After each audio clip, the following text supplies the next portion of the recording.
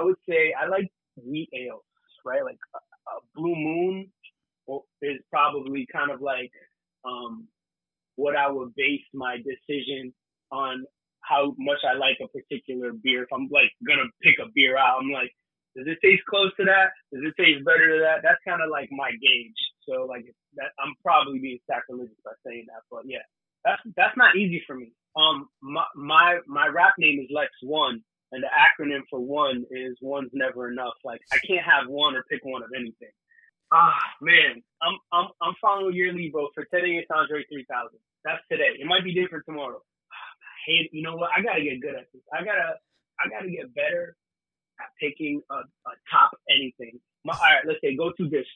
There's a Moroccan cooked tomato salad called saladam medbucha. I know it sounds mad famous and mad tongue twisty, but it's like a fire roasted tomato and pepper salad. If I ever can find that, when I can find that, I just body that thing. That's like my favorite, and it's very hard for me to find because I don't really know many Moroccan people. I'd like to tell you something.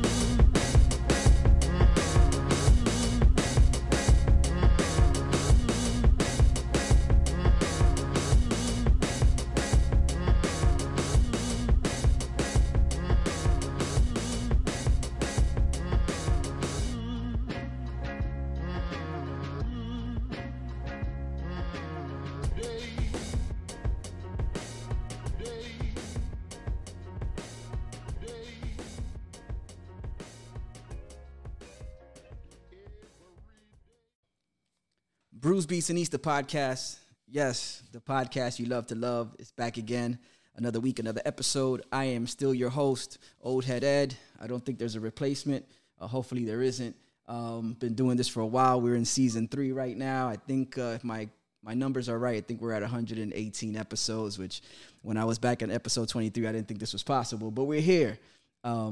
I usually do this. I usually record this out of world's famous Yeasty Brews over in Lauderhill. Shouts to Yeasty Brews.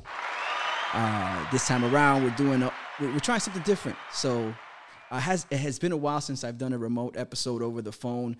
Not since COVID have I done one, and there was several because the quarantine had us locked down for a minute. So there were several episodes I did over the phone. This is the first time I do it with the new technology that the podcast has acquired. So I'm looking forward to that.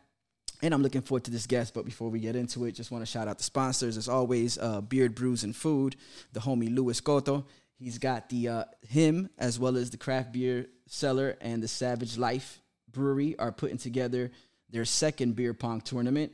That's going to go down. When is that going down? September 10th over at Craft Beer Cellar. It's a dope event. I think it's $20 a two-man team, $20 per person, and you get to drink one beer free. It's just going to flow. That one beer is going to flow the whole time you're playing, so you get free refills of a beer. I believe it's a Pilsner. I don't think they've locked down exactly which beer it is or from what brewery, but it's definitely a Pilsner. So go check that out. Enter. Get your game on. I played the last time. I'll probably play this time around.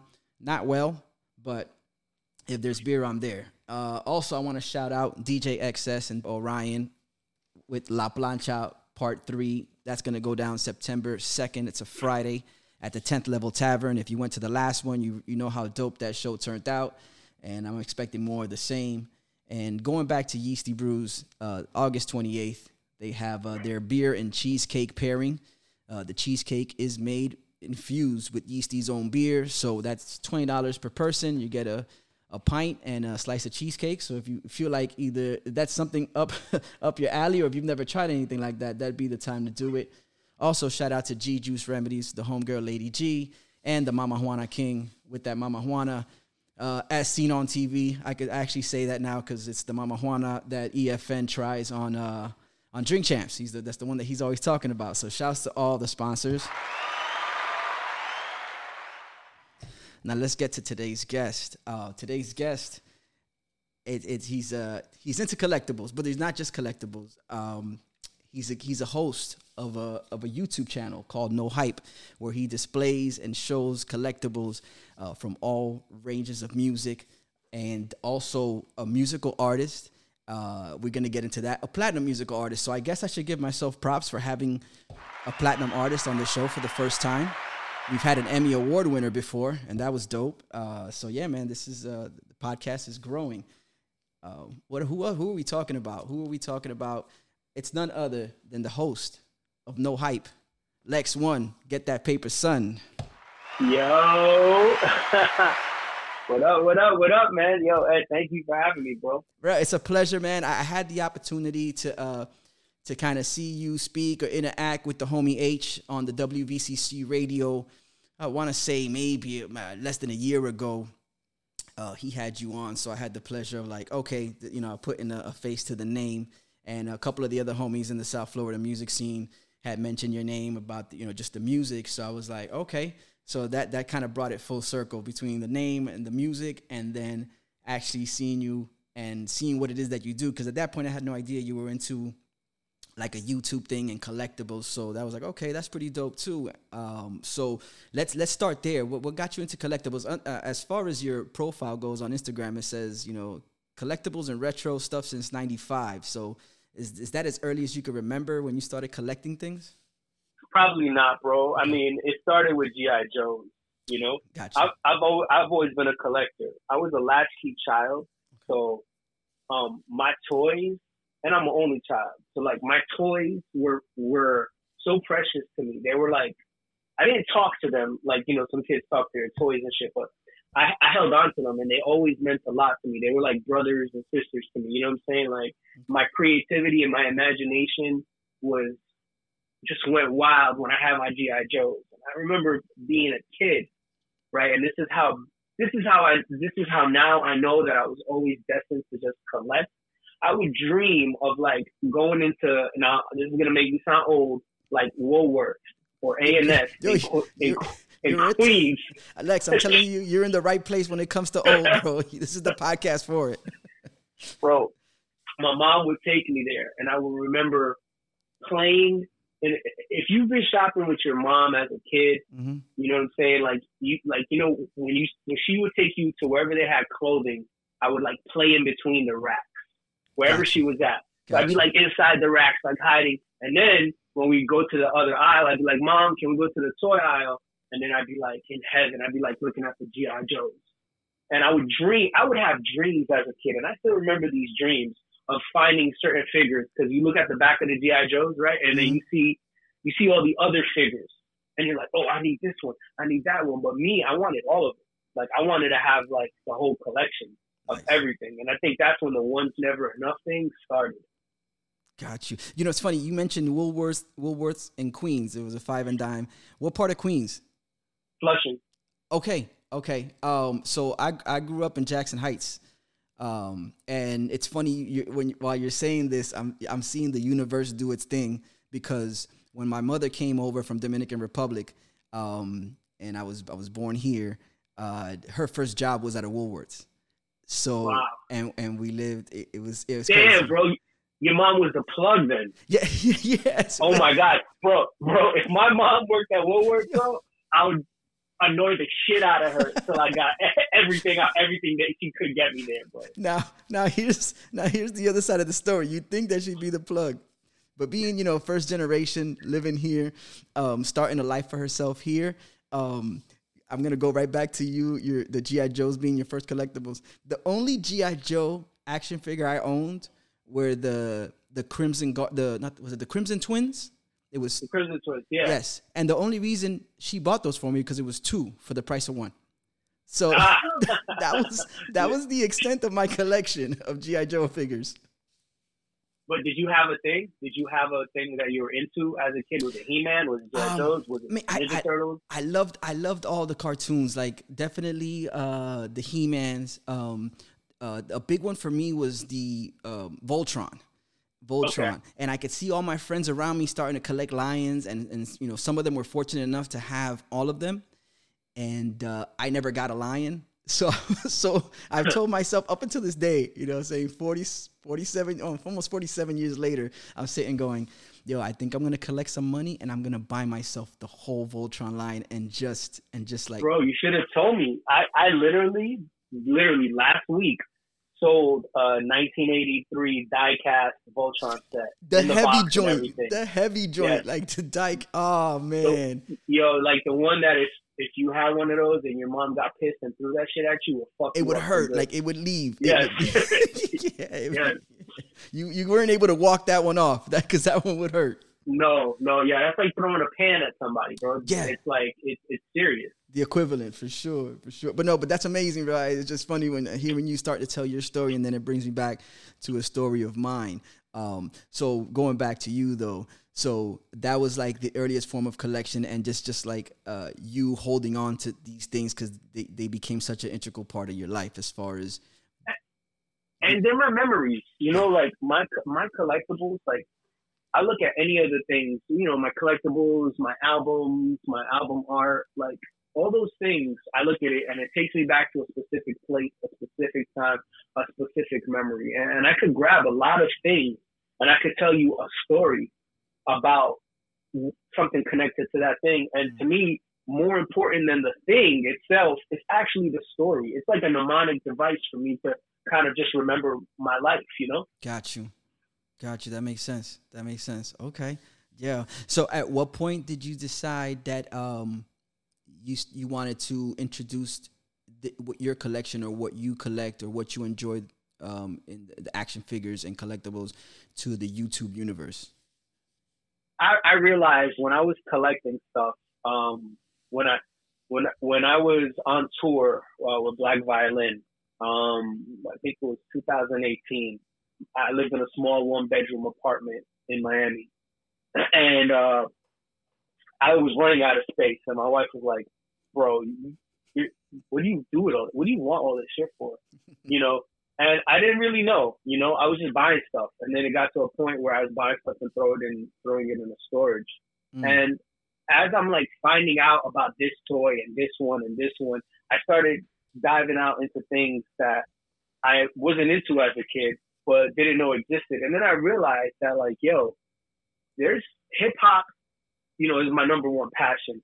And hip hop toys is something that will come out here, come out there. They've came out early as the 80s and 90s, take a 5-10 year break, pop up again, something will pop up, something else will pop up. And it wasn't documented. There was like no place you could go for a resource on this type of thing, like no one was telling the story. So I was like, you know what? I want to be that guy. I want to archive these things. I want to document it. I want to tell the story. I want to put that out there because, I realized that, I'm 42 years old. Well, I'm going to be 42. So you get up to a certain age and you maybe have a career, maybe have a little bit of extra money. And, those things you couldn't get when you were a kid, right? Because mama had to get you the 2-for-1. Mm-hmm. You can get them now. Maybe you want one or two. Maybe you want to just fill your man cave up with that. Maybe you want to put them in your office. Maybe you want to put them in your studio, right? Like, where do you look? Where do you go? You know what I'm saying? Like, and I wanted to just be that guy. I wanted to tell that story. I wanted to be associated with that because that shit just meant a lot to me. Nice. So that's how I decided to, start the channel and I took a very like journalistic approach to it in the beginning. Then I started having more fun towards the end of it. Got you. Yeah, and you got a lot of gems up there. Definitely. Just recently you posted the Superstar at or Adidas at the Disney, which I'm a big Adidas like Shell Toes or Superstars, the original joints. I'm a big fan of those. So when I seen you put that one up there, I was like, that is fresh. Yo, that's crazy. And you know what? The guy who designed that, his name is Bill McMullen. He was like a creative. What is the word I'm thinking for? Art. He's like an art director for Def Jam. Okay. And he actually did album covers for Method Man. He did work for DMX, Foxy Brown, the Beastie Boys. So that's just another hip hop story, right? Like you look at these album covers, and it's almost the photographers and the graphic designers behind these iconic album covers that literally create the image of hip hop. When you think of DMX, a lot of people think about him in a bathtub full of blood. Yeah. Right. Well, that album cover was graphically designed. The photo was taken by, I don't know if it was Jonathan Mannion or what's the other guy's name escapes me right now. But it was taken by, you know, a famous hip hop photographer who did like a bunch of the stuff in the 90s. And it was designed by Bill McMullen, the guy who did the Superstar 88T. And it's funny because that thing right there was conceptualized, the mashup was conceptualized, I think in like 99 or 98 maybe. Wow. And came out in 2004, but in the past 10 years, there's been people doing bootleg toys where they take a hip hop, it's pretty much a mashup of two things, like the Superstar and the AT-AT. Mm-hmm. They put those together, they make a toy. So like they did one with Tupac and RoboCop, and they called it RoboPac, right? Okay. They did Eazy-E and He-Man, and it was Easy He-Man, and that became viral. Wow. Just the image of the picture of that toy became viral. Then boom, there's a new market. People are collecting it. Then you have artists now making bootleg toys. And this guy, Bill McMullen, did that with the concept, the drawing of it in like 98. So nobody's there to tell that story. And to me, I think it's important because I think everything about the culture that was created, you know, hip hop is a black culture, but it was also founded with a lot of other races, Hispanic people being one of them. So, you know, it's a black and brown culture from just the research that I've done. I mean, I'm not making this up, you know, everybody was there since day one, you know? Yeah. So I just I felt like, well, here's another part of the story that, you know, I want to tell that hasn't been told, you know? So it's little things like that, you know? That's excellent. Yeah, I also see where they got the, I believe it's the Nike Air Max that's also shaped as a shuttle. Yes. Yeah. That's Bill McMullen as well. He designed that as well. Okay. Yeah. Makes sense.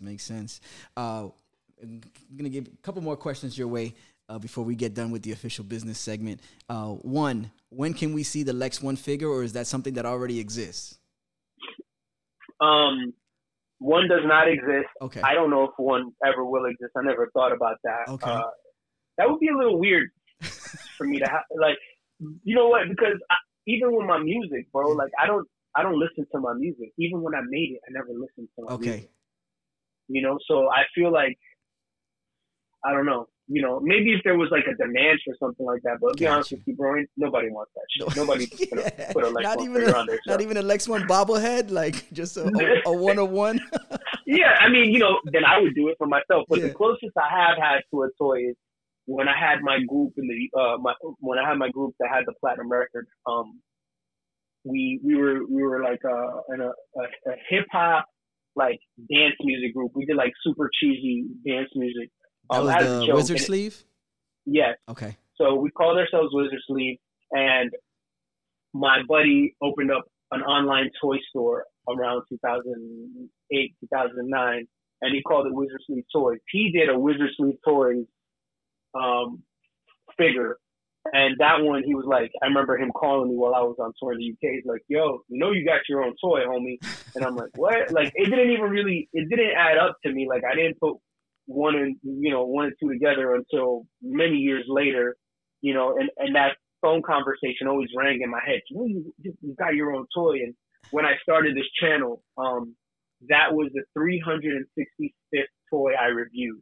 Wow. Which was my quote unquote own toy. And when I did the channel, no hype, well, I'm still doing it. I did for all of 2021, every day I did a different toy and a different YouTube video. Bro, that was the hardest thing I've ever had to commit myself to doing, is a video a day on YouTube. Yo. That was tough. Yeah, I could only imagine, because I know the homie recognized, shouts to him, he did one song, one freestyle per week for a year. And I know he's spoken about it on his podcast where he was like, yeah, I didn't know what I was getting myself into when I set off on that. But so you're saying every day, that's something else. Yeah, it was a lot, bro. It was honestly, it was a learning experience. I'm grateful that I did it. Would I ever do that shit again? Fuck no. Yeah, lesson learned. Yeah, lesson learned. Another one I want to ask is, what's the most for you, what's the most? Is there a sought out piece, the one that you haven't gotten, that one that's just sometimes just out of reach, but you're working on getting? I would probably say there's a Beastie Boys figure, like of the group, an official figure that was made in the early 2000s that I never got. I mean, when it came out, it was like $750 back then. So, wow. And now it's like $2,000, $2,500. There's like that, and then there's some bear bricks that are out there that I want. But you know, I'm gonna be honest with you. I've had everything. You know, minus a couple of things. I've literally have had everything out there. At least everything officially licensed. Some of the bootleg stuff, I skipped. But yeah, I've had everything for the most part. That's excellent. Nice. My co-host just walked in. Shout out to Lucky Baracco. What's that? Peace, Lucky. All right. Oh, it's a cookie. All right, he's giving me a shout out. All right, yeah, he's gonna help me drink some of this beer. That's the thing. That's a great strategy because I also thought of that earlier. I was like, I know I sent you a detailed email about how it goes down, but then I said, damn, you know, he doesn't. Typically, I'll have those 16 ounces for me and my guests, and we'll crack them and we'll drink them. But that's a great strategy. Have somebody come in and help you out with the task. Dope. That's excellent. That's excellent. Man. Hey, prost, Lucky. You know what I'm saying? Hey. It became a team sport all of a sudden. All right, I fuck with that. Drinking should be a team sport. It should be. Otherwise, it's alcoholism. It's not. Yes. It's so true. Oh, damn. So I'm gonna hit you with a couple of things that I have because you've had almost a little bit of everything as far as collecting goes. And I'm gonna hit you with two things that I have that are kind of like my I guess I'm gonna turn this show into show off your gems without destroy. Okay. But so I'm gonna tell you two things that I have, and you tell me what you think. Well, actually, I'm gonna say three. I don't have the third one, so I'm gonna start off with the two things that I have, and then the third thing that I'm trying to get a hold of, which I might be able to get somewhere with you with this task. But the one thing I have is I have an Echo T-shirt. From I want to say it was 2004. They did like this event fundraising for like Save the Rhinos, and so it's a white tee. It has Rakim, Common, Z Trip, Kid Capri signatures on it. Wow, that's fire.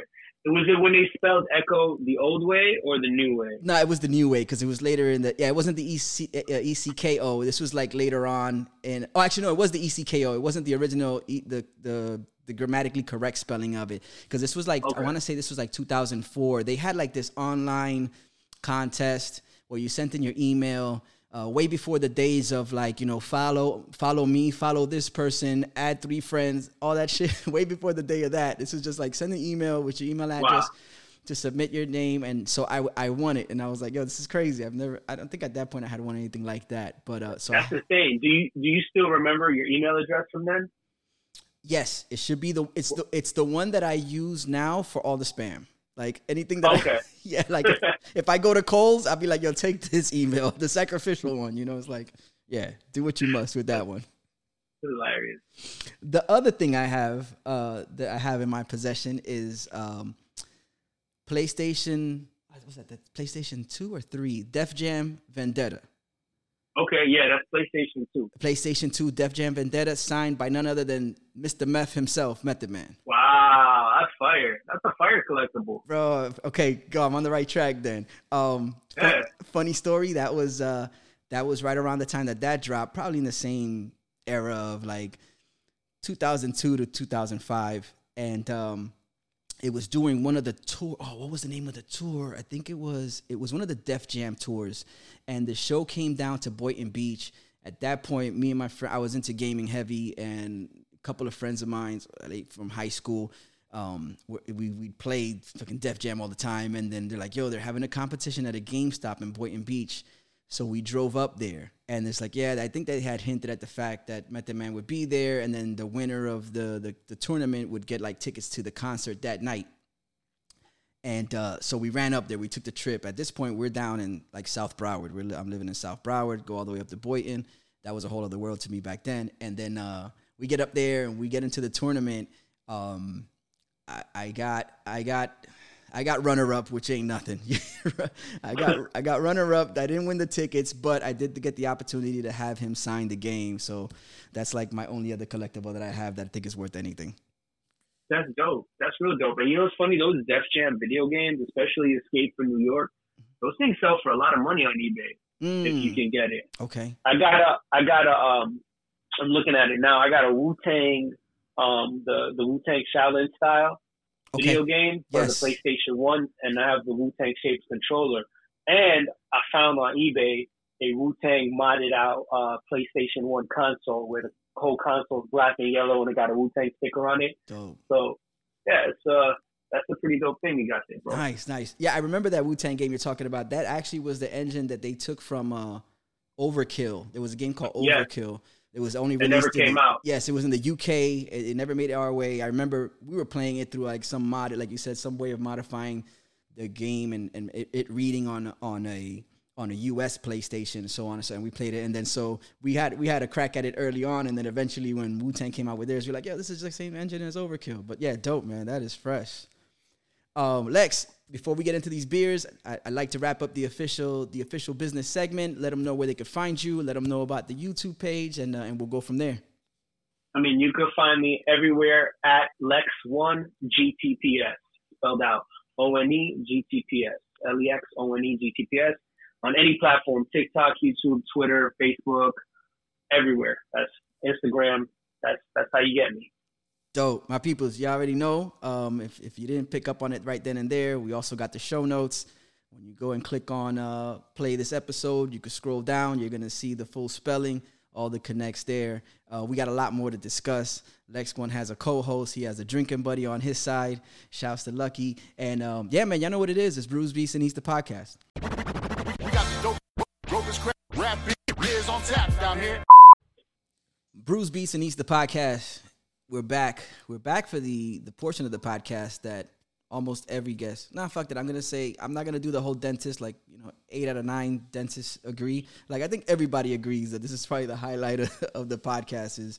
This is where we typically crack a couple beers open, try them, sample them, give the listener our thoughts on them, and then share an anecdote from back in the days, which I like to call early beer memories. Then we'll get into like what the beer of choice is nowadays as well. And before it's all said and done, we'll hit them with the 1 through 4, your most favorite from your least favorite. There's never any really whack beer, but it's just there's one that you're going to like less than the others. And, and we got something new. I'm going to try this. Hold on.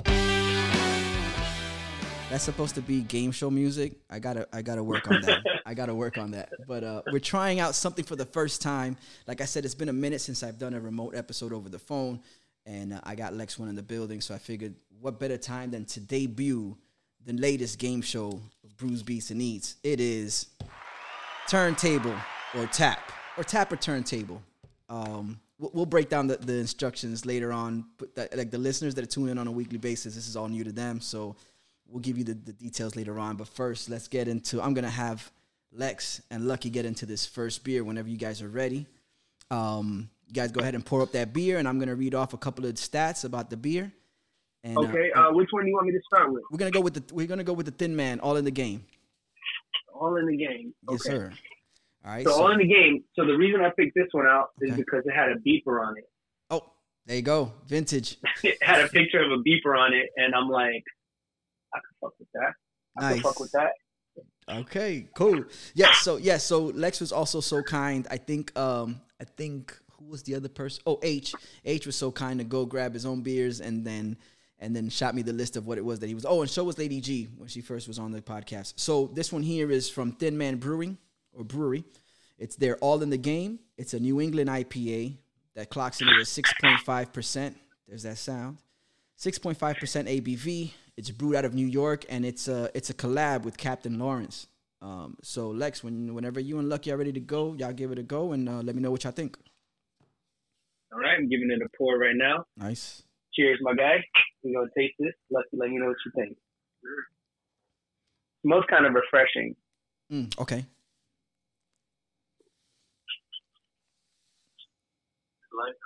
Yeah, it's definitely light. Oh, okay. That's odd for a New England IPA. Typically IPAs, especially the New England one, they're not as filtered, so they're a lot juicier, and they have a like a hazier look to them. But you're saying this one right here is on the lighter side of things. Yeah, it's light. It's kind of crisp. Okay. Not too harsh. You know what? I just realized I didn't have enough cups, so I got to run out a few more cups. Okay. I'm not gonna. I overpoured. I definitely overpoured. Yes, that is also a strategy. I'm gonna be wasted if I try to down each one in between. Yeah. No, do your thing. In the meantime, I'll let the people know some of the rules about tap or turntable. So while Lex grabs those cups, we're gonna break into the tap or turntable before we get into his early beer memory. So tap or turntable is a game where I'm gonna give Lex one a title, just a name, not a phrase. It's a title or name, and he's gonna tell me whether it's an album title or if it's the name of a beer. So whether he would find that on a tap or on a turntable. So I like that. We got 3 of those, and but we're gonna get to that later. Before we do that, and when Lex gets all settled in, we're gonna get into that early beer memory. Damn, this is good. See, I like this beer. See, I like beer, and that's the problem. The fact that I like something could be very dangerous because I could totally take it from something casual to like a problem. Yeah, or at least your wife would be like, "Why do you have?" It's like her telling her, "Why do you have all this stuff?" Yeah, why do you have so much beer? So much beer. No, and it's true. I mean, these beers you can start to rack up a pretty hefty price tag for these beers. Some of them were like $6. I'm like, okay, I see you. Yeah. Yeah. So, all right, cool, man. Yeah. So what's the next one I gotta crack open? So let's get into that. Let's get into that early beer memory real quick. You ready? Okay. Yeah.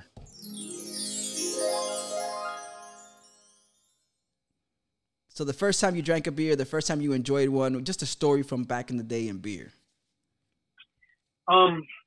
Probably was not it, like I would say like maybe like 91 or 92. I was definitely underage, very extremely underage, and it was just you grew up in New York and your mom smoked cigarettes or your dad smoked cigarettes. That they would send you to the corner and be like, "Yo, get me a pack of Marlboro Lights or whatever," and they would sell you the cigarettes.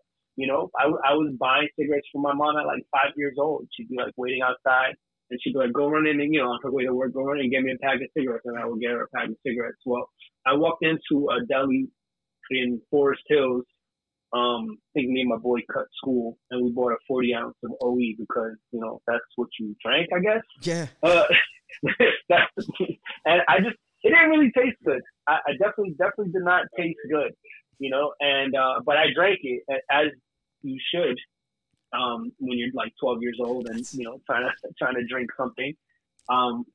Yeah, and that was a good memory. I remember walking around with it in a brown bag. Okay. Thinking that no one would know that I was 12 years old drinking a 40. the cloak of invisibility. Yeah, it's the invisibility cloak, right? Like, yo, if I put this brown bag, like all the hobos do it, blend right in. I'll blend right in. And you know what? No one says shit because it's New York, and a 12-year-old drinking a 40 is probably the most normal thing you would have seen in like 1992. Correct. You know what I'm saying? Like, yeah. So, or everybody's running around too worried about what they got going on that the last thing they're gonna stop and do is correct some strange kid. Definitely. Yeah, exactly. Definitely.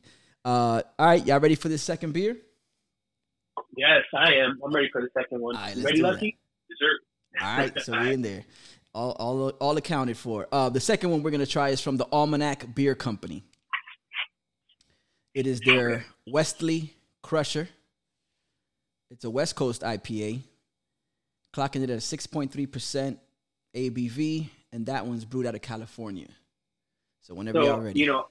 I picked this one because the artwork was fire. It has like a cat in a spacesuit. Yeah. And gave me like a Star Trek vibe. And cats and spaceships. I mean, like how could you go wrong? What could go wrong? Yeah, exactly. there was a whole Marvel movie based on the cat having the secret. Like the key to the universe was around a cat's necklace, like crazy. Or one of those. Was it? Wait, wasn't that what's that? You want the same cup or you want another cup? You sure you don't want me to? You don't want to mess up your scent palette. Okay, all right. Your scent palette. Is that even a thing? A scent palette? I think we're gonna make it a thing, bro. He's like, I don't want to do these dishes. No, I'm very big into smelling things. Correct, and not tampering with the last fragrance with the new. I got you. Okay, so I'm gonna say this one is kind of similar to the other one. Okay. As far as the smell, it's light and fragrant. For an IPA, very light. This is lighter than the other one. Gotcha. I feel like I'm drinking a light beer right now. And it's better than IPA. That's crazy. Yeah. Okay. Yeah. It says that it's dry hop with Citra and Mosaic hops. Okay. What does that mean? So Mosaic and Citra are two styles of hops. And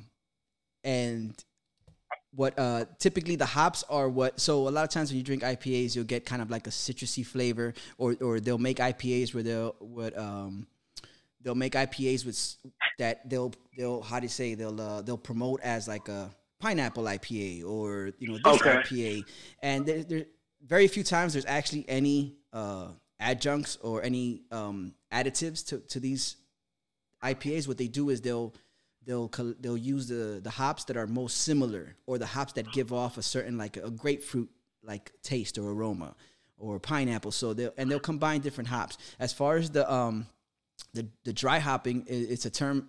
Excuse me, it's a term for adding hops late in the brewing process.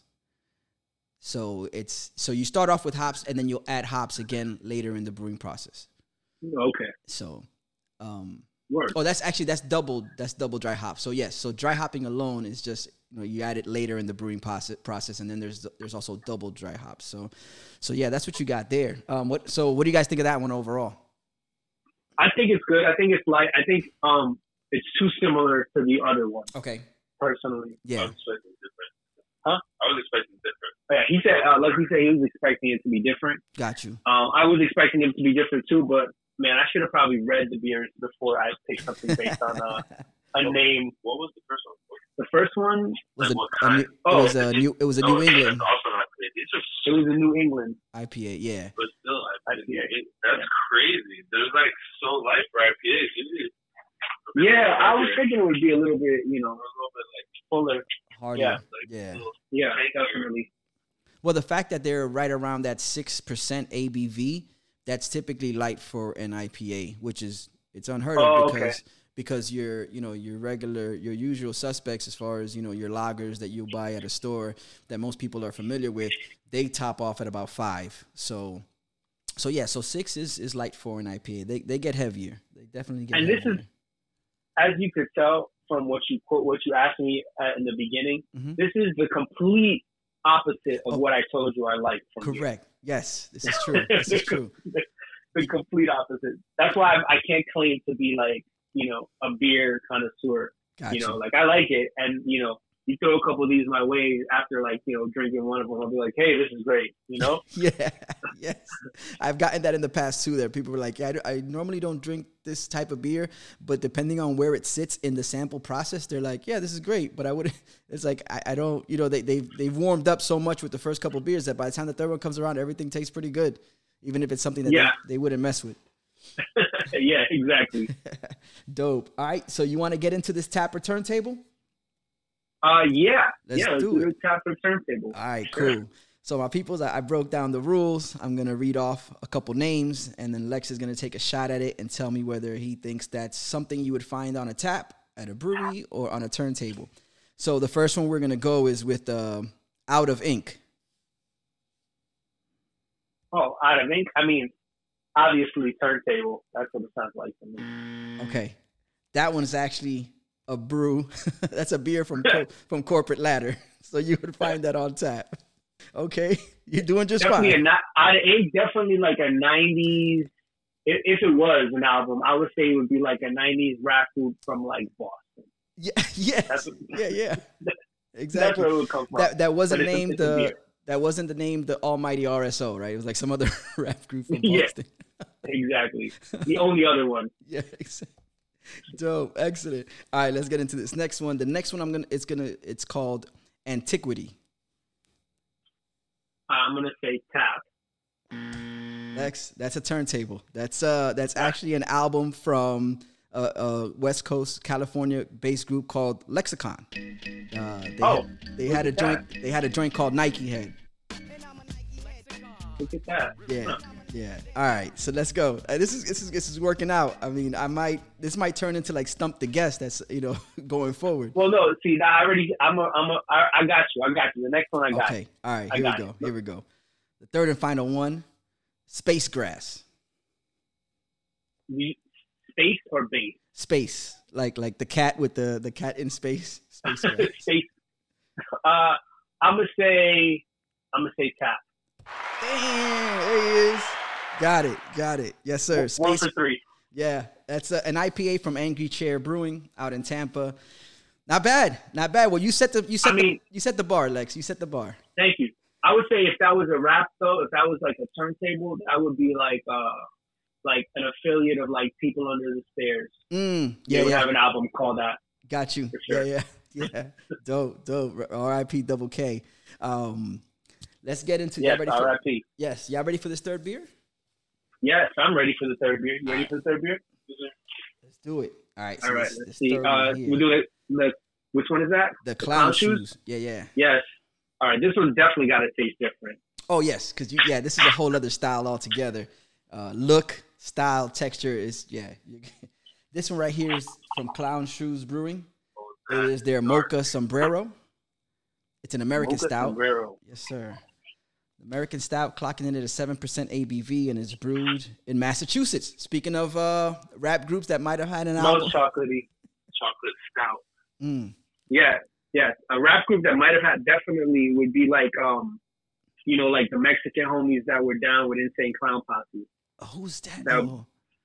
That would be these guys. Okay, that would be them. Gotcha. So yeah, Clown Shoes. Gotcha. Yeah, it just got me. Thank God I'm not drinking, bro, because I would have been like, I don't get it. But now it just hit me. Oh, you're not drinking today? Damn. No, you know what? No, I am gonna crack one. Okay. Before we get into this fourth one. This one's good. I like this one. Very different. This one's fire. This one's different for sure. This one, like, I wouldn't like drink more than one, but I would drink one to like switch the palate between like. I feel like this is a dessert beer. Dessert beer, yeah. Then it's like a steak and potatoes dinner, and then this is dessert. Yeah. If you couldn't hear, he said this would be like a dessert beer, like yes. Awesome. Like I just had some steak and potatoes. Now I'm just gonna have this dessert chocolate Mexican style. What is it? What is it called again? It's Mexican style chocolate stout. What it says. Yeah. So that you guys hit it on the head for not being beer connoisseurs. You guys described it. You're not gonna drink a lot of those. That's just gonna be kind of like, end of the night, just chill. You know what I'm saying? Maybe after dinner, you have half a glass or whatever, a full one if you're feeling like it, if you're that thirsty. But you described it. That's it. That's something you have towards the end, or if you go out to drink, you have maybe one or two of these. It's not like you're not gonna make a session out of it. You're not gonna sit there and drink for an extended period of time. It's good though. It's good. It's different. I like it. I like different, and this definitely checks off that box for me. Nice. And it smells nice. There you go. It has like a coffee smell though. A little more coffee than. There's probably something roasted. Chocolate. Yeah, something roasted in there. I'm sure there's probably coffee involved. I wouldn't doubt it. The one I'm gonna get into while you guys are enjoying that one, I'm gonna get into one here. It is from Tripping Animals Brewing. It is their Strawberry Pow. The reason I said pop is because it's an actual sour. It's a fruited kettle sour that's made to kind of like imitate a strawberry soda. Oh, dope. Dope. Does it smell strawberry-ish? It does. It's not like a strong strawberry, but it definitely is it's a sour beer, but it's not heavy on the tart. And it does have that fizz. And it's funny because I'm going to describe the label.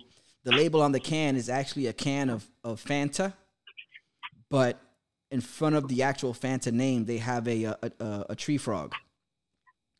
just like posted it. It's a high tree frog. So Tripping Animals does this thing with all their can designs that everyone has an animal on it, some sort of animal, and then Where are they from? they're in Doral.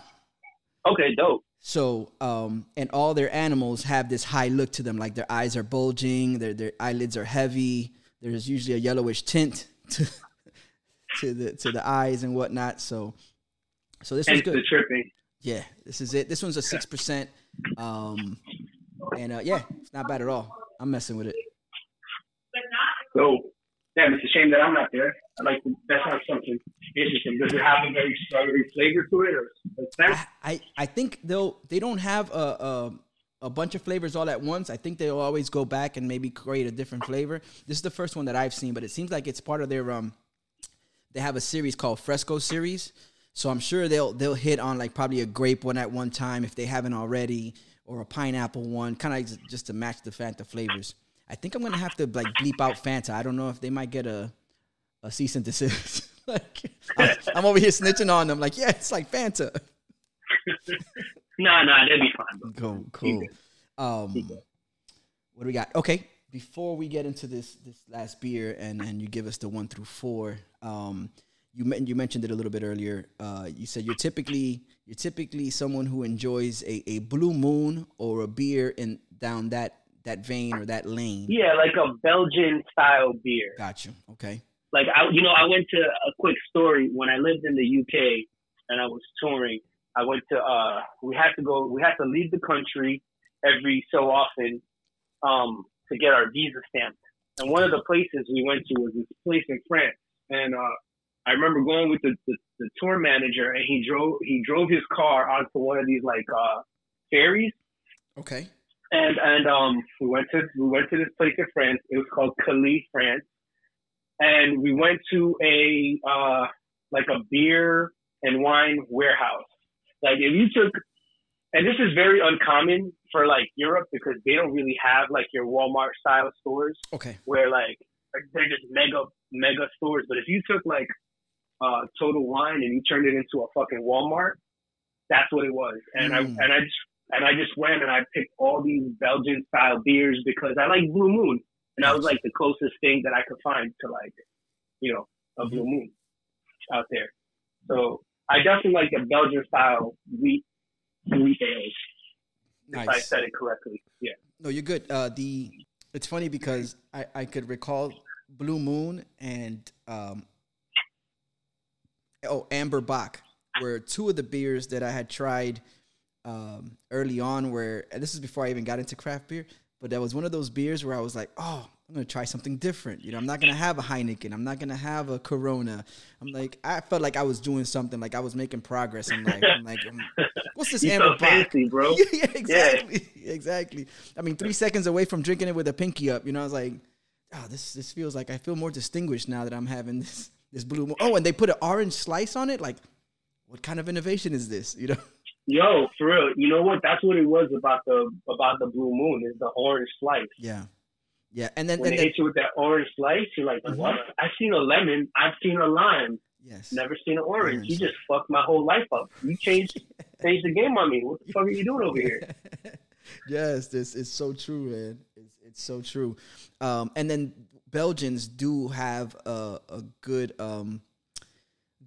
amount. They're brewed with a good amount. Typically, the true Belgians are brewed with a good amount of coriander and orange peel. So that's why there's that connection for you there between the Belgian. Coriander, for those of you who don't know, is cilantro. Yeah, see, there you go. They call it coriander. When I lived in England, I'm like, hey, you know where I can get some cilantro? And they're like, you mean coriander? I'm like, yeah, that's what I need. And that, what's the other one that they say differently? What is it called? Damn it. It's called rocket in the UK, but in America, it's called cumin or something, or no, it's like a leaf. Oh, it's like like a green, like a lettuce. It's God damn it, I hate when they. It's your fault. Basil? It's your fault, Ed. You got me half drunk. I had 3 sips of beer and that's it. I'm a mess now. We'll get back. We have quite a bit to record. It'll pop into your head at the most awkward time, and I just want you to spit it out. Just like no matter what we're talking about it at that point, just yell it out, whatever it is. Yeah, all right, I got you. Holy shit. Word. Let's get into this. Let's get into this fourth beer. I mean, no better time than the present. Okay, yeah. Let me get started. So, Okay. I mean, if you guys, Ed, if you want to keep this part in the podcast, I'm completely cool with it. Let's do it. The intro and everything like that. However you want to do it, we could do it. Can you hit record for me, please, Lucky? I brought him here to get him drunk and hit record. And then give them tasks. Yeah, I should give him tasks. They can do shit. I'm like, hey, you want to hang out, buddy, pal? Just I need you to be my producer for a temporary. Are we good? He's just at the top. You could bend that a little, like you could bend it a little forward, like you see the little joint over there. Yeah, back. I mean. So when people tuned in, we're actually melding. There's gonna be like a unison of both the No Hype and Bruce Beats and East the podcast. Cup, You're hearing it happen right now. So yeah, right. Yeah, right now we got the lights and everything set up. We're about to start my YouTube show in the middle of your podcast, and we're gonna do like a bootleg mashup. Inception type. Yeah, this is dope. Yeah. So for the first time ever, let me see. All right, I'm gonna put you on speakerphone so I can take off my headphones. Got you. See how that works. Let me know. Yo, Ed, can you hear me? I hear you loud and clear, my good man. Do I sound loud and clear? Yes, you do. Okay, perfect. All right, Ed. So now we're on my show. What up, everybody? Welcome to No Hype. Today we are going to do a No Hype first, as this is the intro. And we're going to be talking about a hip-hop beer. A lot of the people in hip-hop are roaming out into the world of beer, and today I'm going to do my very first beer review on No Hype. All right. So today we have the Hackensack Brewing Co. Ahuga. It's a Imperial Pilsner. 7.8 alcohol content, which is kind of like, that was a piece of ice falling in case you didn't know, which out of the 3 beers I drank today, and you guys have no idea that I have drank 3 beers prior to this because I've been on a podcast. I am on the Brews and Eats podcast hosted by Old Man Ed, who is actually on the phone right now. What up? What's going on? It's Bruce Beats and East the podcast. I am your host, Old Head Ed, man. It's a pleasure to be on No Hype remotely. This is dope, man. Lex, thank you so much for actually bringing this idea into the fold. I'm loving it. Yo, thank you for having me. So Ed hit me up, and he's like, yo, I want you to come on the podcast. Ed is from hometown, which is South Florida, Broward, Miami area, and he reached out to me a while ago. Couldn't make it really happen at the time. I had some time to do it. Unfortunately, I couldn't actually make it down to where he usually does the podcast, so we're doing it remotely. So I got him on the phone here. I'm actually wrapping up his podcast, and in the middle of that, we are going to be talking about this incredible beer that was sent to me by hip-hop legends. Now, when you talk about hip-hop and you talk about the type of people who have been around in hip-hop since day one, you have like the contributors of hip-hop, and then you have people who were involved in hip-hop before there was even a culture, before you could even, before they knew to call it part of the culture, before they knew what they were doing was going to turn into this big, huge thing. And you have a legendary group called the Awesome Two. Yes. That's right. And Awesome Two are responsible for a lot of music, but they're also responsible for the progression of the culture, right? When there were no radio hip-hop shows, there was like Mr. Magic, there was Awesome 2, and if you listen to KRS-One, he says, I used to listen to Awesome 2 on WHBI. Yes. And that right there is how I knew who the Awesome 2 was, because to be honest with you, they were before my knowledge of my time finding out about hip-hop. And as I got older, I dug into crates and, started paying more attention and understanding the stuff I was listening to. And I, knew about Awesome 2. So Teddy Ted from Awesome 2 reached out to me and he said, yo, I got a beer I want to send you. And I'm like, I was super excited because I'm like, yo, this guy just reached out to me. You know what I'm saying? Like, I know who Awesome 2 is. And they sent me this beer. And they actually sent me a dope care package, which they sent me the beer.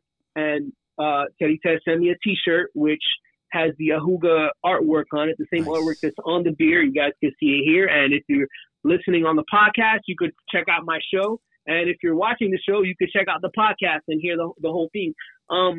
And I was like, word. And he even guessed my size, got it right.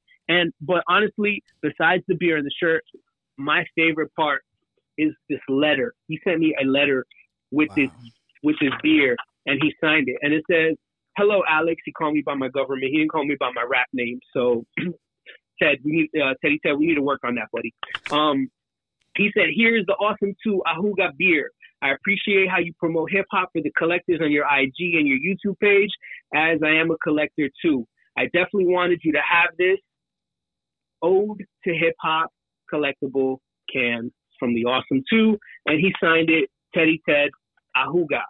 So, yes. So that letter to me is like the best part of it. And, again, it's all about the story. So, Ed, I'm going to hand it back to you. Tell me what we're going to do. Let's get this convo going. I'm ready to crack this beer open and share with my co-host, Lucky. Definitely, Lex, man, you did a hell of a job. I mean, I might even consider you as a stand-in a host for this show in the near future when I take a vacation. But you covered pretty much all the bases. You named it. You said it was from Hackensack Brewing Company. There's their Ahuga. It is an Imperial Pilsner, and it clocks in at 7.8%, which you mentioned, and it's from New Jersey. An Imperial Pilsner, anything Imperial means that it's a bigger and fuller-bodied version of the base style. In this case, the base style is the Pilsner. You could have also Imperial Stouts. So it's just a fuller, heavier beer than the original one. Also, Pilsners for 7.8, that's a pretty good ABV for a Pilsner. And, you covered it, man. Awesome, too, from the around from the inception. I mean, you can't celebrate 40 years of being on the airwaves without damn near being there at the beginning of hip hop. So, and that's what they're doing with this beer. So, I mean, fellas, enjoy, and y'all let me know what you think. All right, I'm gonna crack this open right now. Ooh, okay. We got a squirter. We got a squirter. All right. Now, I'm surprised that this beer came intact, to be honest with you. Okay. Because it traveled via the mail, and a lot of times when Run the Jewels or other people have beer releases, they don't ship to Florida, and probably because the beer will not make it there. Mm. So I hope that this beer being shaken around and moved and traveling didn't damage its taste or anything like that, but we'll give it a chance. What does it smell like to you, Mike? Smells a little light like the other one, right? It smells lighter than at least the clown shoes we just drank. Okay. No, doesn't taste lighter. Mm-hmm. It tastes more full. Mm-hmm. But very smooth. Okay. Definitely very smooth. I'm a fan of smooth.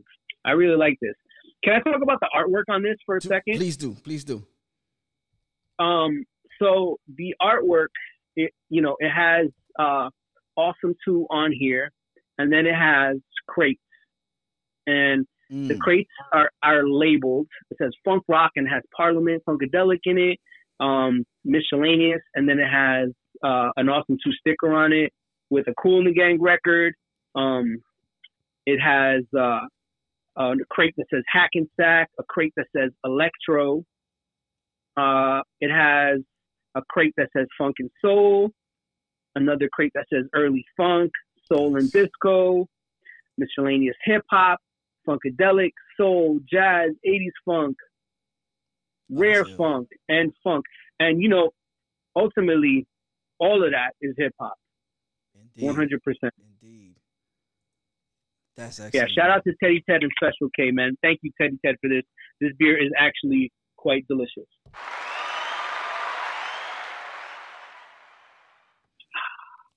And if you guys are listening, and where can they find this beer? Sam? If you go on to what was it, Hackensack Brewing, you can check to see if they do ship in your area. Another way to find out if they have the beer in your area is through Untapped. Cut the check. It's an app called Untapped. UNTAPPD.com, or you download the app, and you could, if you're looking for certain beers in your area, you'll punch it into the search of that app, and it'll tell you if there's any nearby you. But you could always go straight to Hackensack Brewing. And they'll usually have like a check to see if we deliver in your area. There's also other apps that do kind of look to get those beers from you, but I'm not going to mention any more names until like somebody puts the paper out. So, it's all about get that paper, son. So I'm going to. Right. Get that paper, son. Cut that check. Untapped. So yeah, check out Hackensack Brewing Co. Mm-hmm. And also, make sure to check out Teddy Ted and Special K on Instagram. When I edit this video down, I'll make sure to shout it out.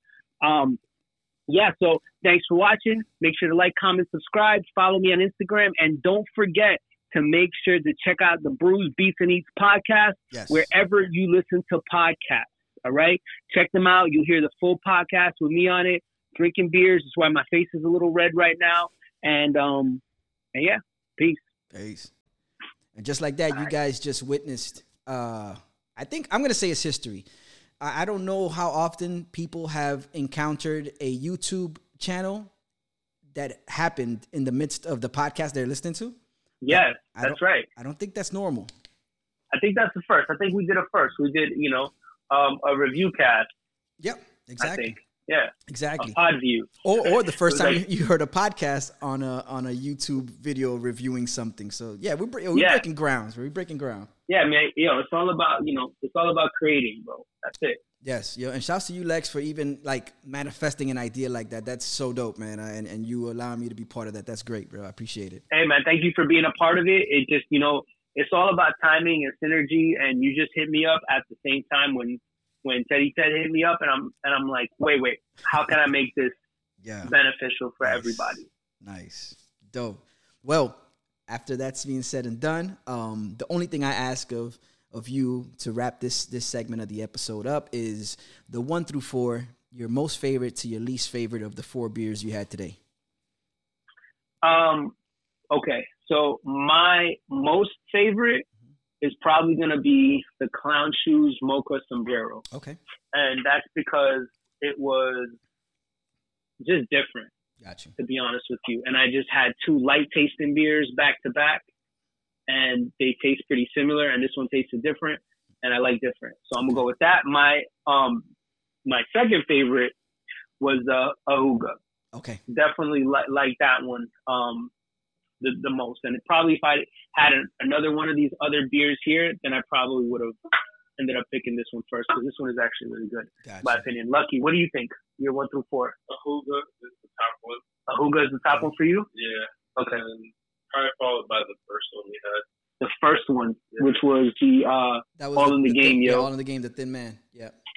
Yeah. So all solid. All solid? Nice. Okay, but then what was your second, your third, and fourth then? Realistically, the dark one would be last for me. Okay. I like it, but like I also like to drink like mad beers. Okay. So that would be like a 1 beer. All right. So yeah. So that beer. Okay. So then number 3 for him would be the Wesley Crusher. Okay. And then number 4 for him would be the Clown Shoes. The Mocha Sombrero. Okay. Mocha Sombrero. Nice. Yeah. Dope. My peoples. We got twice the rating. We got twice the guests. We got a co-host on the other end. We got Lex 1, and we still have 2 more segments to go. Y'all know what it is. Stay tuned. It's Brews, Beats, and Eats. What about the beats? The beats. The beats. The beats. The beats. The beats. The beats. Brews, Beats, and Eats, the podcast, and we're back. Still got Lex 1 and Lucky in the building, or in their building. And I'm in my own building, but we're making it work. We're making it happen. This is the beats portion of the podcast. Typically, this is where I would ask my guests, or we would get to know our guests' musical taste, what we could find on their playlist, so on and so forth. But we have a platinum recording artist in the house, so we're gonna detour. We're gonna deviate from the original plan, and we're gonna talk about things like Wizard Sleeve, a little more about Wizard Sleeve. We're going to talk about doing 98 shows in a span of, what was it, a year? Yeah, in a year in the UK. In the UK, okay, and then eventually, we'll get into the most recent project, which was the Midnight Crisis. Let's talk a little bit about that, and we'll see what else might come from Lex One as far as music. But let's start at the beginning. Lex, what got you into music the first and foremost? I mentioned in the beginning I was a latchkey child, and I kind of, I think around the time where people were discovering comic books, I was discovering rappers, and I was thinking that these rappers were superheroes. Like they, when Wu-Tang was probably, Run DMC was the first cassette I bought, and it was Down with the King, whatever album that was on. And after that, I bought the Enter the 36 Chambers CD, and, if you could picture yourself listening to music, like consciously listening to music for the first time, not just your mom playing it or somebody playing it, like you bought something, you listened to it. And I think I bought the Wu-Tang Enter the 36 Chambers. I was with my mom at a department store. They had a music section, and I decided to buy a CD, and this one looked crazy. It had the dudes in masks on it. And I was like, yo, what is this? And I popped it in, and the first thing you hear is like, Shaolin Shadowboxing, and Wu-Tang Sword Style. What you say is true, right? You hear that on a music album, you're like, what? As a kid, it just creates this like theater of the mind, And then you hear them rapping and the shit that they're talking about, and then they have aliases, and you got Inspector Deck saying swinging through your hood like your neighborhood Spider-Man, and like all that shit it was literally painting a picture in real time in my head, listening to that as a kid. And after that, I looked at these rappers as superheroes. Really, I compared them to the people in the comics, because they all had their styles. They all sound like, in the 90s, and not to sound old, because, now music is more, especially in like hip hop, is more about a vibe. But, and the vibes cross over, and more times than none, they sound very similar. Yeah. Right. So where, in the 90s in hip hop, music sounded similar because it came from the same era. But it was very different in terms of everybody was trying to sound as different as they could. True. And being different was welcomed a lot more, where here it's applauded if you sound familiar. If you sound like something somebody knows, they gravitate to you more. Yeah. Back then, my perspective was, if you sounded different, you were applauded more. And, so like if you take like your Biggie Smalls, to me, when I listened to Biggie as a kid, I thought about him like Kingpin, the comic book character Kingpin. And, I thought of RZA as this wise, kung fu master, who taught all the other people, kind of just the abbot, just like what he said he was, is like what I thought he was, so, and then KRS-One was like almost like the Punisher, like a vigilante, like down to crush up and kill all the whack shit, Yeah. That's what got me into music, was just really hip hop. And I was raised by those people and their morals and the things that they said. And, I would buy magazines, I would read interviews, and, person that really spoke to me a lot was when they interviewed the RZA. And I would kind of like try to formulate my own decisions in music after him, because he was just groundbreaking in not only how he made music, but his approach to the business, And even though Wu-Tang is legendary in all sense of the ways. Like if you look at Wu-Tang and you see how they are still a big part of the culture, it's like Jimi Hendrix per se. People may not even know who he is or how his music sounds, but they know who Jimi Hendrix is. Correct. They know the name and the brand. You can go to Forever 21 and get a Wu-Tang shirt. You could buy a pair of Crocs and get the Wu-Tang Crocs, right? They're just a legendary group where they may not have sold as much as Bad Boy. They may not have sold as much as the other people, but they are just synonymous with hip hop. Like, when you think of hip hop, you think of them, and you think of a lot of different other people. But yeah, it was just that whole movement that just kind of, changed the way like I approach life in general. Got you. You know, they raised me. Wu-Tang's for the children. And I was Yeah. one of them children. Yeah. They set you down that path. That's dope. At what point in time did you decide, yo, you know what? I'm gonna give this music thing a go? When I was 16, I still remember making that decision. I moved to Florida when I was like 15. And I started going to raves. I started like doing ecstasy and all types of crazy drugs and going to raves. And I remember one day I was coming down off of some shit. I don't know. I must have been up for like a week or something, just being a crazy, wild teen. And I was on the phone with my pops and I'm like, Dad, I know what I'm going to do. I'm going to start a record label. I'm going to make my own music. I'm going to sell my own music. I'm going to produce my own music. I'm going to do everything. And I remember having that conversation with him. And then after that, I just dedicated all my energy to doing that. I started DJing, not knowing how to DJ. I started DJing, buying records, not even knowing what records, like what kind of music to buy. I learned how to mix, doing mostly dance music at the time because I was going to raves. And my thing was mixing dance music and hip hop together. Okay. You know, that was kind of my thing. And at the time it was drum and bass, because drum and bass, and this is if you produce, you'll understand what I'm saying right now. Drum and bass was typically 180 BPM. And at the time, most hip hop was around 90 BPM. So you could literally halftime any hip hop record over a drum and bass record and it would go. And it would be pretty funky, but like numerically, the beats would match, you know, and you would have a halftime snare over a really fast, like boom, tap, boom, tap, boom, tap, boom, tap. And then you have the little snare that kind of hit somewhere in the middle of that. Correct. And it was really dope. So you could either take an acapella and throw it over an acapella of hip hop and throw it over a drum and bass record. But I love to just take the whole hip hop record and let it ride out over a drum and bass record and just create this whole, you know, vibe. And I mean, I didn't create that, by the way. There was cats doing that shit forever. But the fact that drum and bass, which is a dance music that came from the UK, and mind you, if you went to like a hip hop club in America at the same time, drum and bass parties were going down in the UK, you would see the same type of crowd there. Okay. Right? You would see like your, for lack of better words, your urban crowd at a drum and bass party. If you went to a drum and bass party in America, you pretty much see a bunch of white people, unless you were in Miami, where, you know, it would be a bunch of white people and a bunch of Hispanic people. Yeah. Right?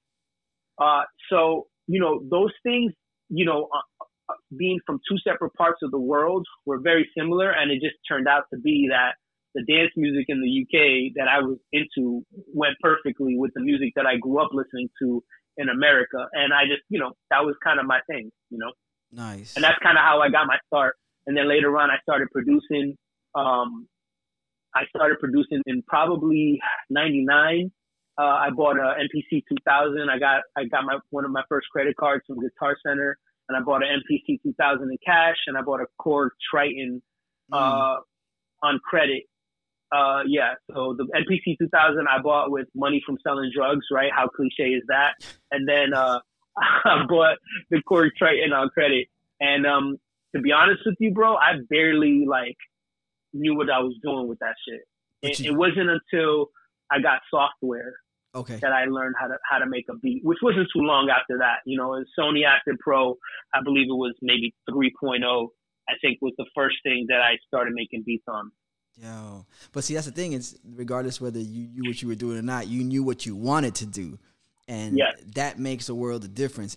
And that paired with the nature you have of, you mentioned it earlier, the nature of once you get into something, you really get into it.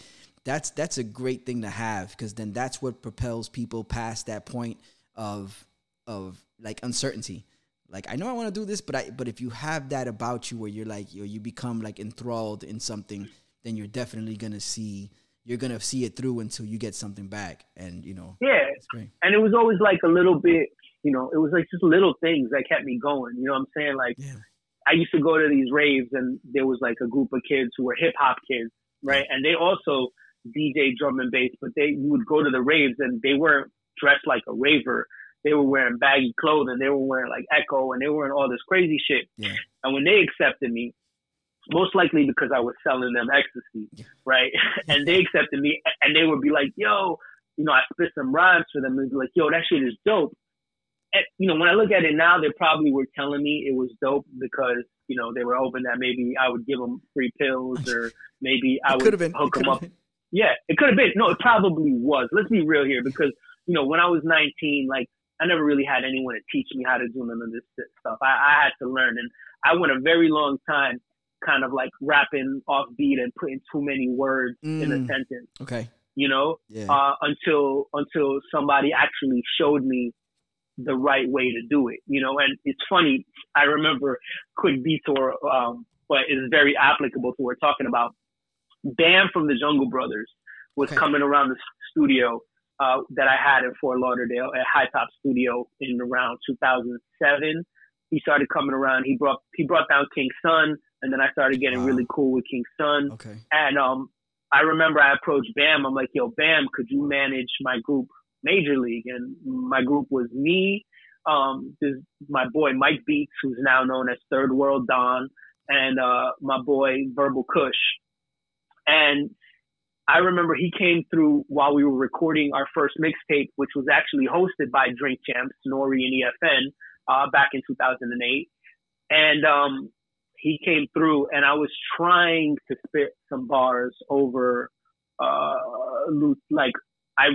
we did a 90s theme mixtape, which was where we redid the classics. So like I produced the beat, I redid the beat Lucchini from Camp Low. Okay.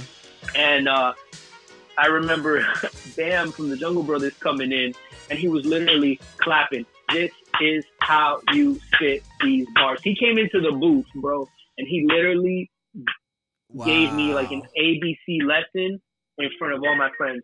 My boys were laughing at me. And what I got from it, I was happy, bro.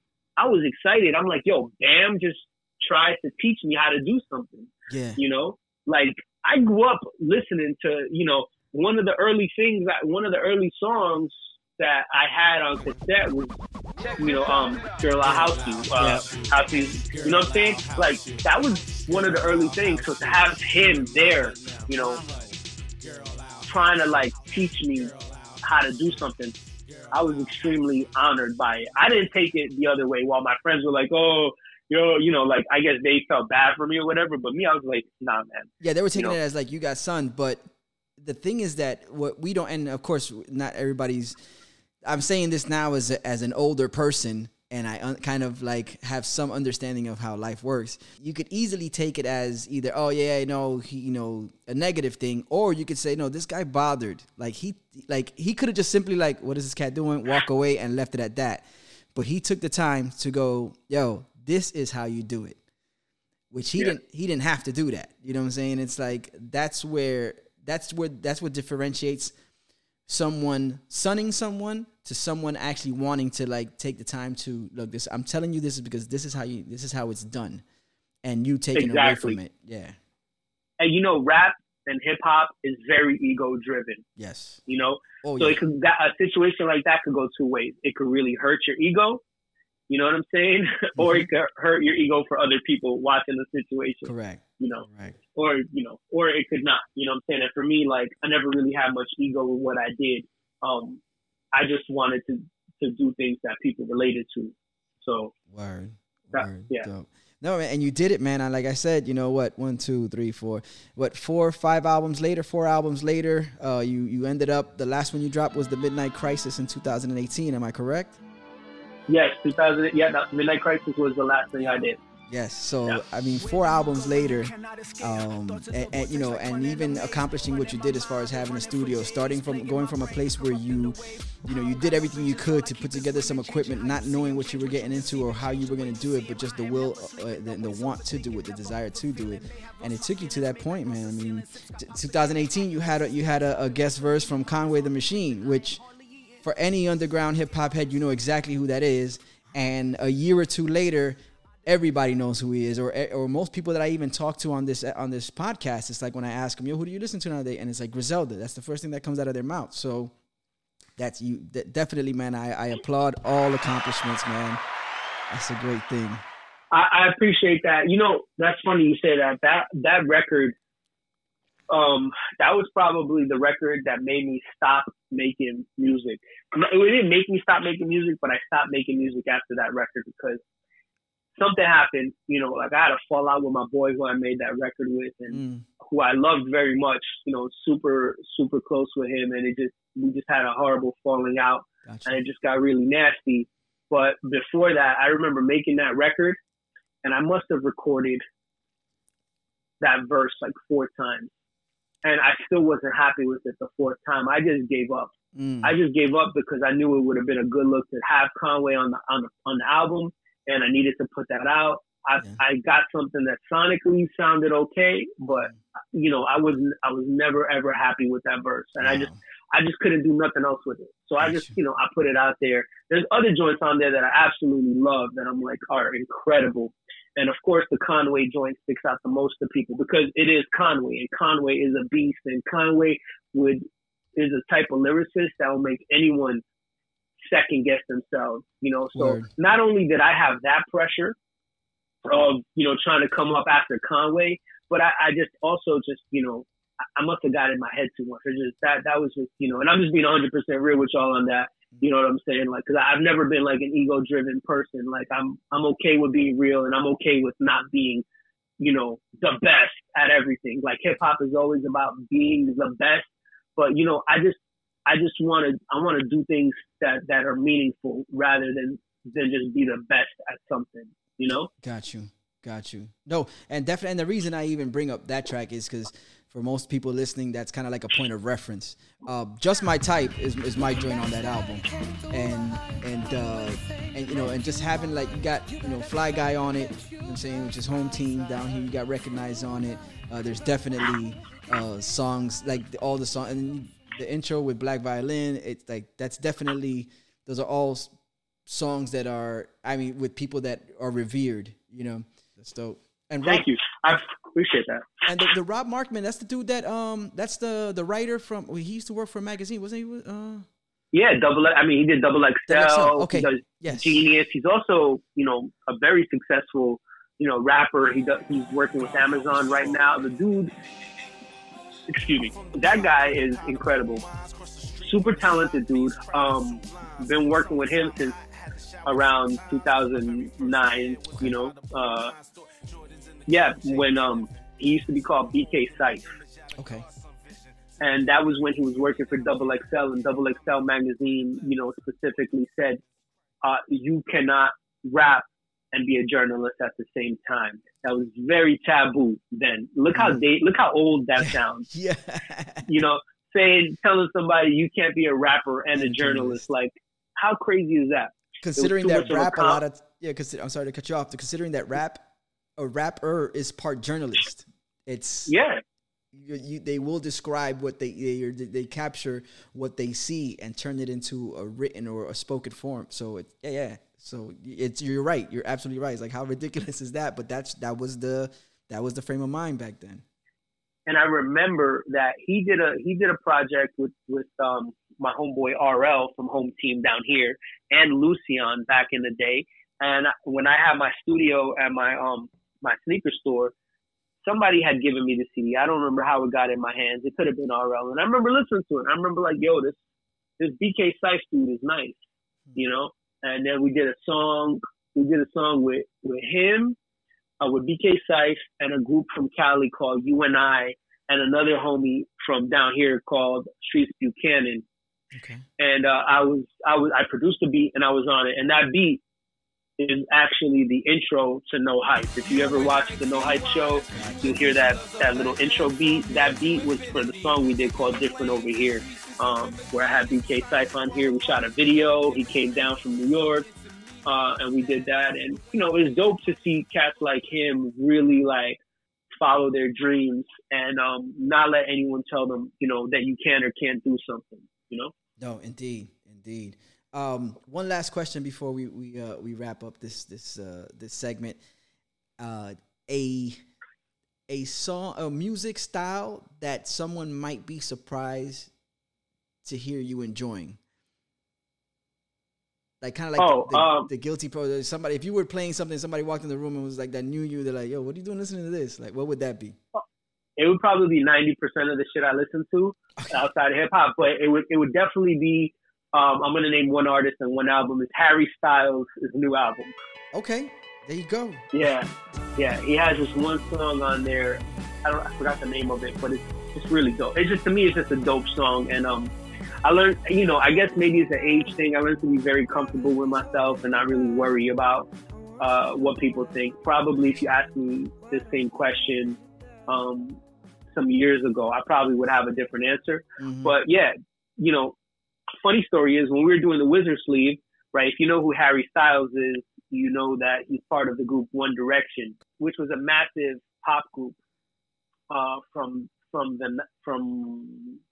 they were kids.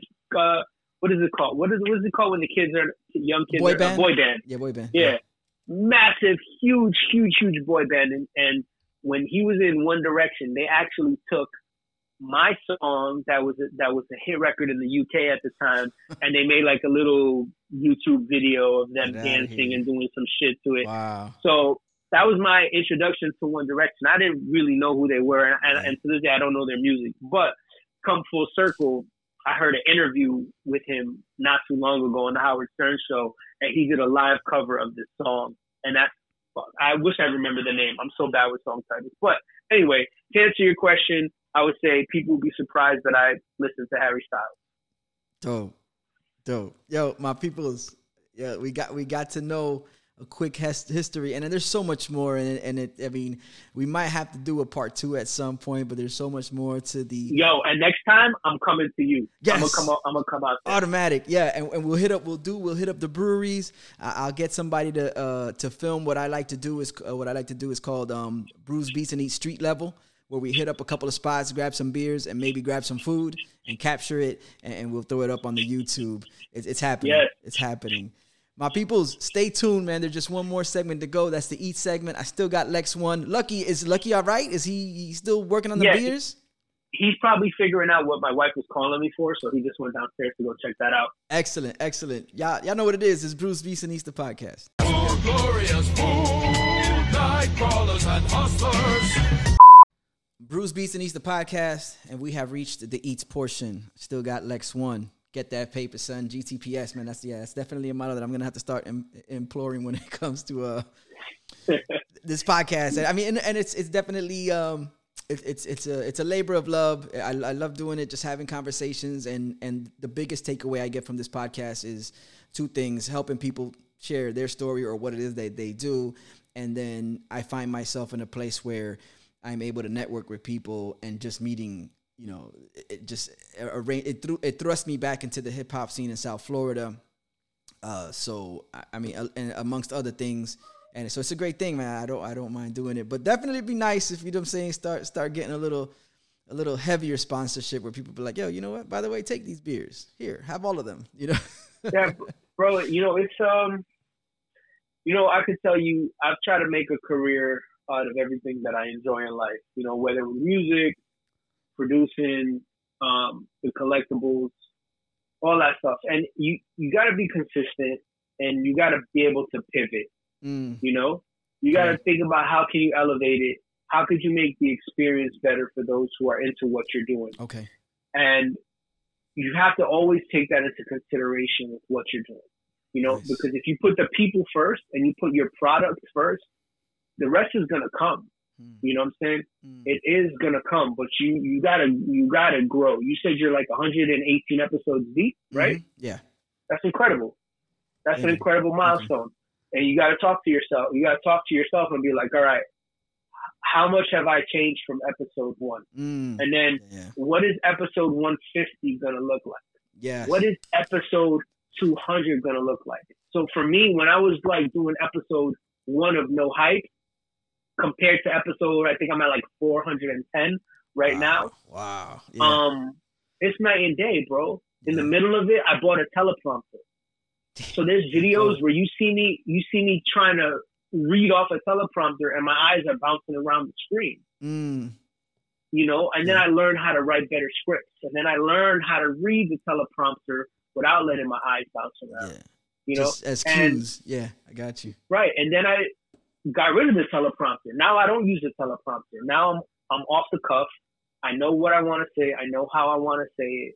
I understand what I'm doing. You know, it's a growth process, right? So like, you know, I've listened to 2 of your episodes, and the one I listened to that I liked, that I really enjoyed, was the Black Snow one, because I know Black Snow. He used to come by the crib earlier back in the day, early on when I was kind of figuring out my music shit. Okay. He's a super cool dude. I really always liked him. Great brother. Yeah, he is. And you know, I'm a big supporter of everything down south. I listened to that episode. I enjoyed it. So you got to ask yourself, all right, how am I getting better? You know, what am I doing to be better? What am I doing to make somebody who doesn't like beer or doesn't like South Florida hip hop or whatever it is that are my main things about my podcast? Yeah. What am I doing to get them to like that? You know, because ultimately it can't be just self-driven about yourself. It has to be something that has an appeal to it. And when you ask yourself those questions, it forces you to grow. It Gotcha. forces you to think outside the box and do something different and continue to, you know, do your thing. You know what I'm saying? So like, that's dope, man. I really like that I heard you say that this is your 118th episode. I was really hoping that this was something that, you know, is not like your 4th episode, because I do things here and there, and a lot of times people have the intention of doing something, but then life gets in the way. You know what I'm saying? Mhm. And then Yes.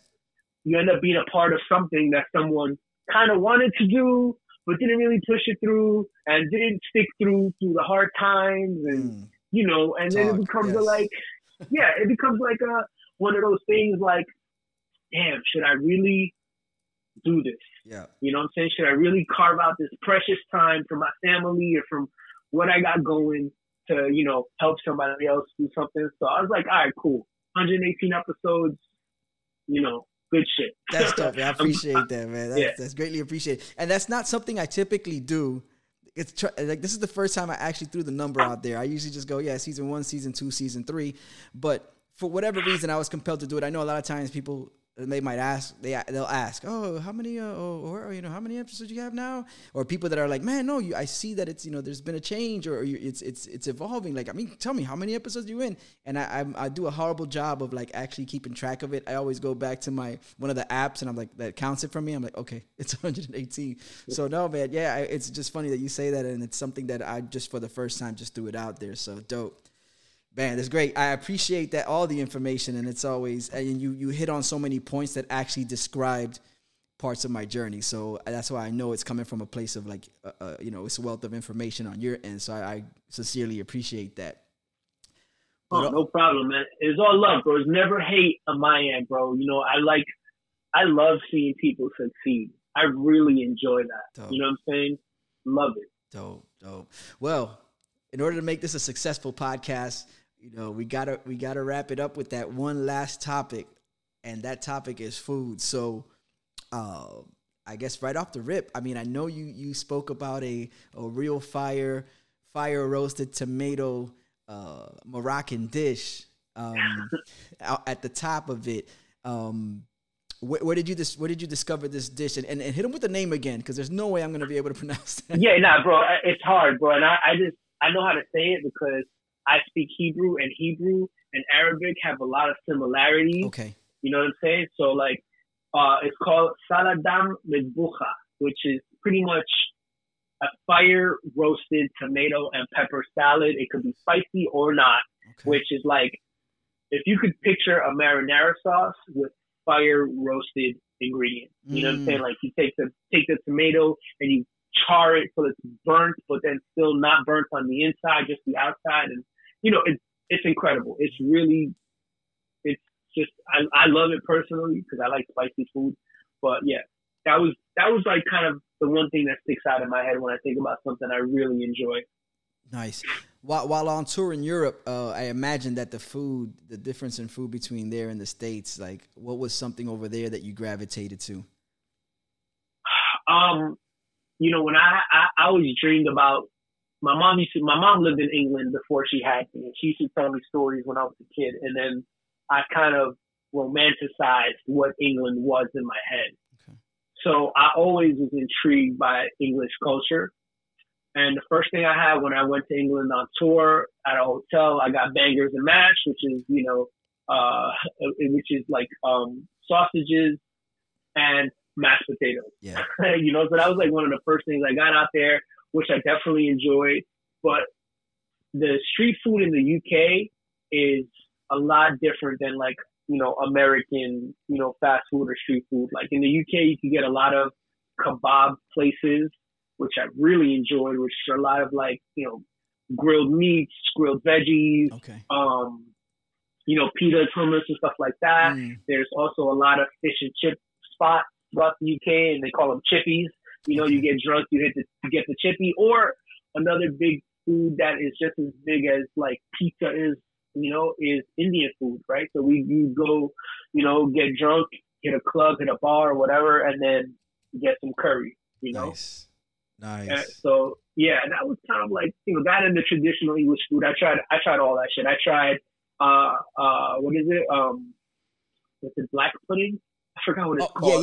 Yeah. Black pudding. Yeah. Black pudding, which is something that a lot of places up north in England would give you with a breakfast, which is like a congealed blood. Yeah, it's like what we have, what us Dominicans called morcilla, which is morcilla. Blood sausage. Yeah.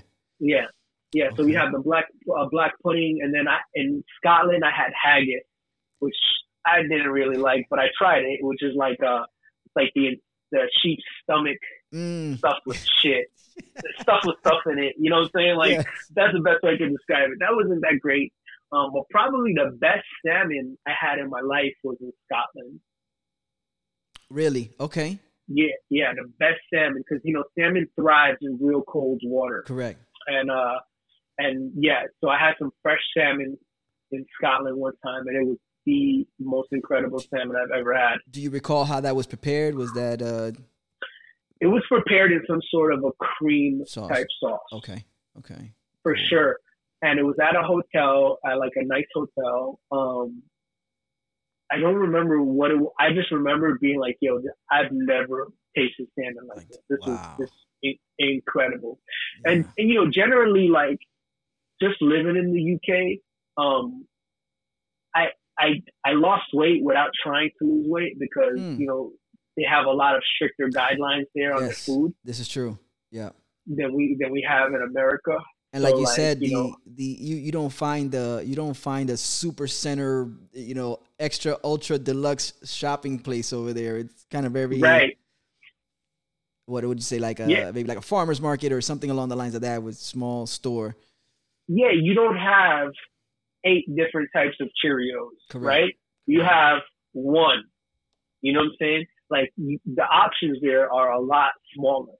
Like you don't have them. Which, I think is better. You know what I'm saying? Like, who needs 15 types of white bread? Yeah. Ultimately, white bread or bread itself is like, what is it, 3 ingredients, right? It's like water, yeast, and flour and or grains, something like that. Yeah, exactly. Whatever that is, it's 3 ingredients. You look at the label of bread here, and there's like 95 ingredients, and you're like, wait, am I even eating bread? Yeah. Yeah. Wait, I think we passed bread like 3 miles ago. Like, what happened? Yeah, exactly. Like, what's going on with this? So yeah, it was crazy. It was crazy just spending. But you noticed that you were able to come there. down and weight after being there X amount of time, and you weren't even looking. That wasn't even a goal of yours, but you were able to accomplish that. Yeah, and if I wasn't such an alcoholic on tour, because every show we had a rider, and then we had I had a bottle of vodka, so I was doing a bottle of vodka sometimes 4 times a week, to the head. And then my buddy would have whatever he was drinking, Mike would have whatever he was drinking. And if I wasn't drinking that much, I probably would have been in like way better health. Because I was trying to run too. I started running in the UK. Okay. I would go through all these different cities, and then I would just, run 2 miles one way, then run 2 miles back the other way. So, but yeah, that shit was dope, man. It was a real dope experience. And then when we did other shows in Europe, I got to enjoy, Amsterdam. That was a good one. Nice. They had real good food there. Okay. You know what I found out? My boy, shout out to MC Brainpower. Actually, him and my friend Big Kahuna are working on a podcast for collectors called Collect Calls. Okay. I'm shouting this out for the first time. I haven't said this publicly anywhere. I was talking to Brain Power about Amsterdam and stuff like that. And did you know that French fries are not only not French, right? I'm sure people know that, but they come from Netherlands. All right. Or the Dutch people. Wait, fuck. I'm misquoting it, bro. All I know is that French fries ain't French, and Americans are insane because they like to claim they know everything. And I'm just gonna say this because the best French fries I've ever had were in Amsterdam. So I'm gonna loosely say this. Don't quote me. I think French fries come from Amsterdam. If not, they come from they're Dutch, but they're definitely not French, and they're definitely not American. Yeah, no, I looked it up. Yeah, so it's Amsterdam adjacent. It's definitely not. Okay. Yeah, no, but it says Belgium. Belgium lays claims to inventing French fries. Belgium. That's right. It's Belgium. Shit. Okay. It's Belgium, and it's because some American guy just didn't know the difference between Belgium and France. And got you. And it's all the same. It's all the same. It's sad that still exists, but yeah, I can see that. I can see that for sure. What's the one food you missed from the States while you was over there? One food I missed. Probably anything Hispanic. Okay. Because Latin, anything does not exist in the UK. Got you. At all. I miss that shit so much. Just like some, arroz con gandules, just bro, anything Hispanic, bro, I just could not find, bro. Spanish is just not one culture that is very big in the That's UK. permeated over there. Yeah. You would get Spain Spanish, yeah, or you would get like they had a chain of chicken places called Nando's, which is like Portuguese, Okay. So that was like the closest to stuff you would get out there. Got you. What's the one thing that if you never ate again, you'd be just fine, whether it's a topping, an ingredient, or an actual McDonald's, dish. bro. Okay. Bro, miss me with that shit. Okay. That shit is, every time I eat that shit, it's just fucking trash, bro. Got you. It's trash. It makes you wonder how for so many years that was it. That was because we all like salty, greasy shit. Mm-hmm. You know what I'm saying? But at the end of the day, I just found myself eating it and just not even enjoying it. Got you. Are you a big desserts dude? Yes, I'm a big food guy. I love food. Okay. In general, all types.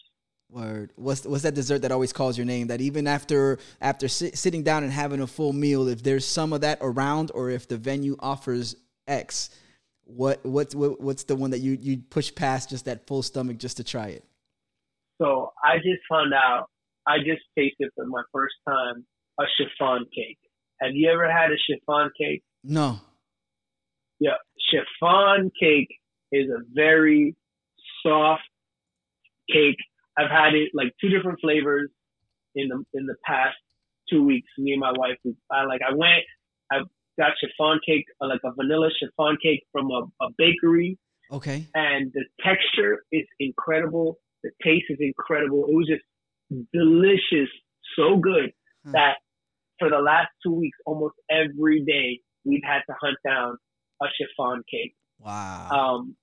If you took a donut and you fucking fed that shit steroids, bro, and you sent that shit to the gym to get brolic for like a month straight, you would have a chiffon cake because it's soft, it's kind of like gooey, it's fluffy, it's sweet, it's rich, it's incredible. I'm really sad that I'm fucking about to be 42 and I just figured this out. You know what I'm saying? Like I lost half of my life not knowing about this. Yo, you wasted so many years. Well, that's sad, not, bro. Just imagine to all the younger listeners in my demographic that now could get a head start on that. Yo, try it. If you're a foodie, if you like sweets, you know what I'm saying? If you want to feel like you're fancy by saying the word chiffon, bro, hey, if you're a guy, you taking a girl out and you get her chiffon cake and be like, yo, babe, I'm gonna put you on right now. try this chiffon cake. You You know, be like- yo, and you're not getting laid after that, bro. I can't help you. Yo, especially if you tell her, look, we're gonna have it before the chiffon cake. Let's have an amber Bach and a blue moon because it's fancy. Yo, exactly. You in there? Exactly. You in there, bro? You're changing lives. Bro. I'm telling you. Yo, Lex, man, bro, it's been great. I appreciated the conversation. There's so much more we could get into, and we definitely have to. I mean, this has to continue on in one way or the other. But one last time before we close this up, let them know where they can find you, what you got going on, and yeah, man, give them the business. Yeah, you can find me on all platforms at Lex1GTPS. That is all spelled out, LEXONEGTPS. That's it. Wherever you do social media, I'm there under that. Spotify, Pornhub, YouTube, whatever. You can find me everywhere there.